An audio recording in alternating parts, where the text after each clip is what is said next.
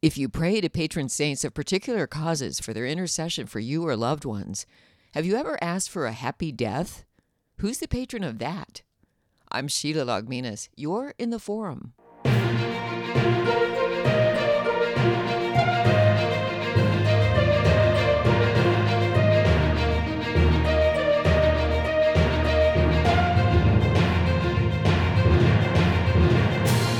Why is Sheila talking about death again, you may wonder, if you heard the last podcast before this one? Good question, but I have a good answer. I have a good reason. I'll tell you in a minute. But first, if you didn't listen to the last episode, I hope you will. And after the open, give it a few seconds or so during a pause before it picks up and continues, because the music bed fell out of the open and bam, a little bit of silence. We can all use silence, but I didn't program that in. So consider it a time for a deep and calming breath. We can use that.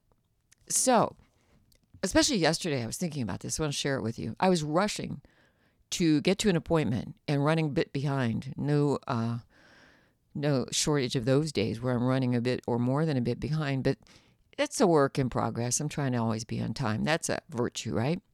When I was rushing, the thought came to me very clearly. Don't rush. Slow down. Be safe. You'll hear in my last podcast a good reminder of why we should always and everywhere be paced, mindful, attentive, and always practicing safety measures. People take that for granted. We probably all do, even on highways and roadways. Notice how much more people seem to be in a hurry these days, at least to me. We need to slow down, take it easy, save lives, maybe your own. But when our time comes, it will help that we've put in some time before then praying for a happy death. Maybe a thought strange to many people, but an important one. I brought that up before last episode, but only later thought that I should have recommended praying to St. Joseph. Among his many titles, one is patron of a happy death. What does that mean? Mostly, a happy death comes from the peace that comes with the grace of the sacraments. Non-Catholics may be asking, what are sacraments? They're actions of the Holy Spirit at work in the church, as the church teaches. And as a primer, there are 7. Baptism, confirmation, Eucharist or communion, confession, or otherwise known as penance or reconciliation, matrimony, holy orders, and anointing of the sick. But when we or loved ones pass through the veil between this life and the eternal, that's when a peaceful passing is so needed and desired. This has been coming to me more lately, or for a while, maybe because of how many people I know or know of who have died suddenly, unexpectedly, or as expected, but still leaving a void in this life for loved ones, and the grief and loss lingers. They wonder, where are they now? That's understandable. We wonder that. What's it like where they are? What can I do with this sadness I can't shake now that they're not here? That's sad, I know, but far more tolerable for people who believe the words of a funeral liturgy that life has not ended, it has only changed. Tolerable for people who believe we'll all be reunited with loved ones in unimaginable joy in eternity if they live and die well. I remember the late, great journalist Robert Novak talking about his conversion to the Catholic faith. I'll never forget that. It was a long time ago. But I haven't forgotten it. Made an impression on me. He hadn't practiced any religious faith for decades, but started going to Mass with his wife in the early 1990s, regularly. Novak said the turning point came when he visited Syracuse University to lecture. Among his dinner table companions was a young woman student wearing a cross around her neck. Novak asked her if she was a Catholic, and she asked him the same. Novak said he had been going to Mass each Sunday for the last 4 years, but had not converted. She replied, Mr. Novak, life is short, but eternity is forever. That chilled Novak. He said he felt the Holy Spirit in that encounter. When he told his wife, they decided it was time to convert. So he did. In 1998, Novak was baptized into the Roman Catholic Church. But his face in recalling all this in an interview later, particularly the serious remark the young woman student made, showed the impact that encounter had on him. I saw that interview. I saw that look. I never forgot it. Over the past couple of decades, particularly the past several years, It's become harder for people to talk about faith and religion and its impact on their life in any public way. The key is any public way. Mostly, they're reluctant to, especially Catholics, it seems, for some reason.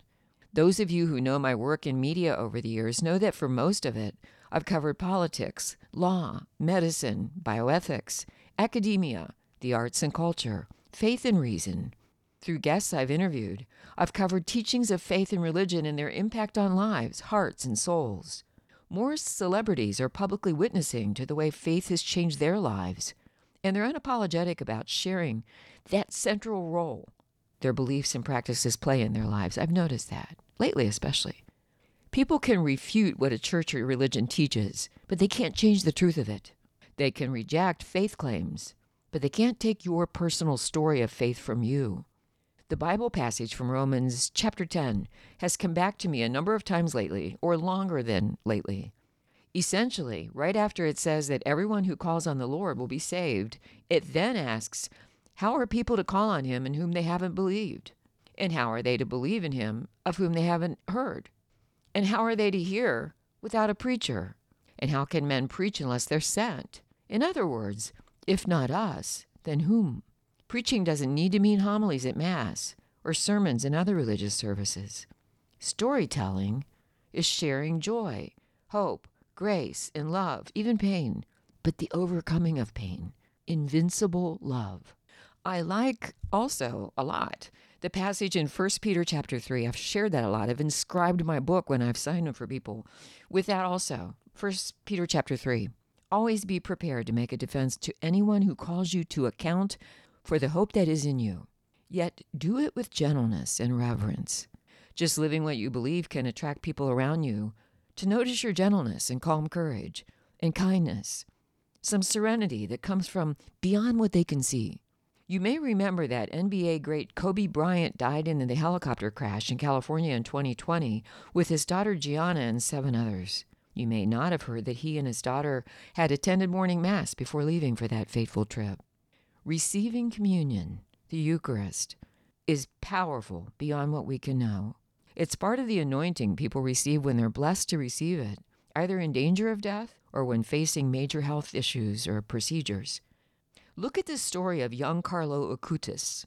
Now, blessed Carlo Acutis, on his way to sainthood in the Catholic Church as a great witness to faith and the joyful sharing of it. He's a modern saint for our times. He's best known for documenting Eucharistic miracles around the world and assembling them and organizing them in a website he created before his death from leukemia at the age of 15. He was known by peers for his computer skills, but look how he put them to work, because he was also known for his cheerfulness and deep devotion to the Eucharist. That became central to his life, and no doubt a very happy death or passing through the veil. There are so many saints, both ancient and modern and in between.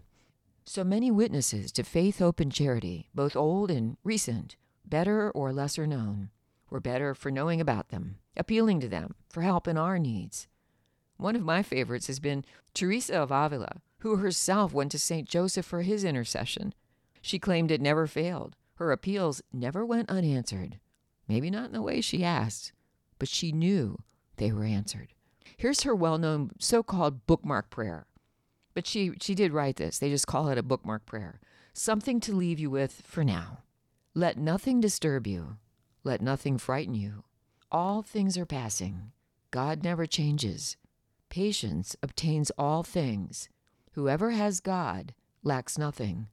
God alone suffices. Amen. Talk to you soon again, here in the Forum.